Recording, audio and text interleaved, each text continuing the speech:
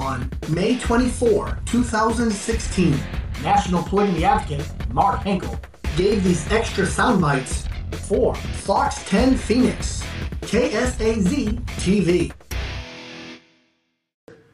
Now, if you would like to hear Henkel's biblical and biological reasons for polygamy, we have his comments posted on our Facebook page. It's facebook.com/Fox10Phoenix. And we also have a link to his website posted with tonight's story on Fox10Phoenix.com.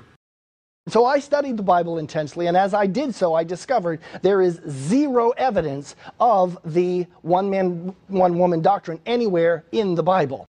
Instead, there's actually numerous polygamists in the Bible who are great, great heroes, including Moses himself, who wrote the Adam and Eve story.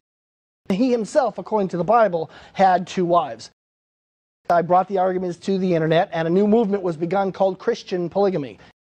If you have 10 men and 10 women, and 9 of those men are jerks, the big government enforcement of one man, one woman has taken the choice away and oppressed 9 of those women of having the option to choose the better man.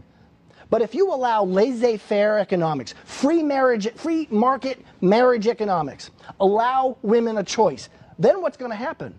The 9 women now have the option of the better man. And what does that tell the lesser 9 jerks? The jerks realize they better hurry up and smarten up. They better stop being the 35-year-old adolescent living in their mother's basement.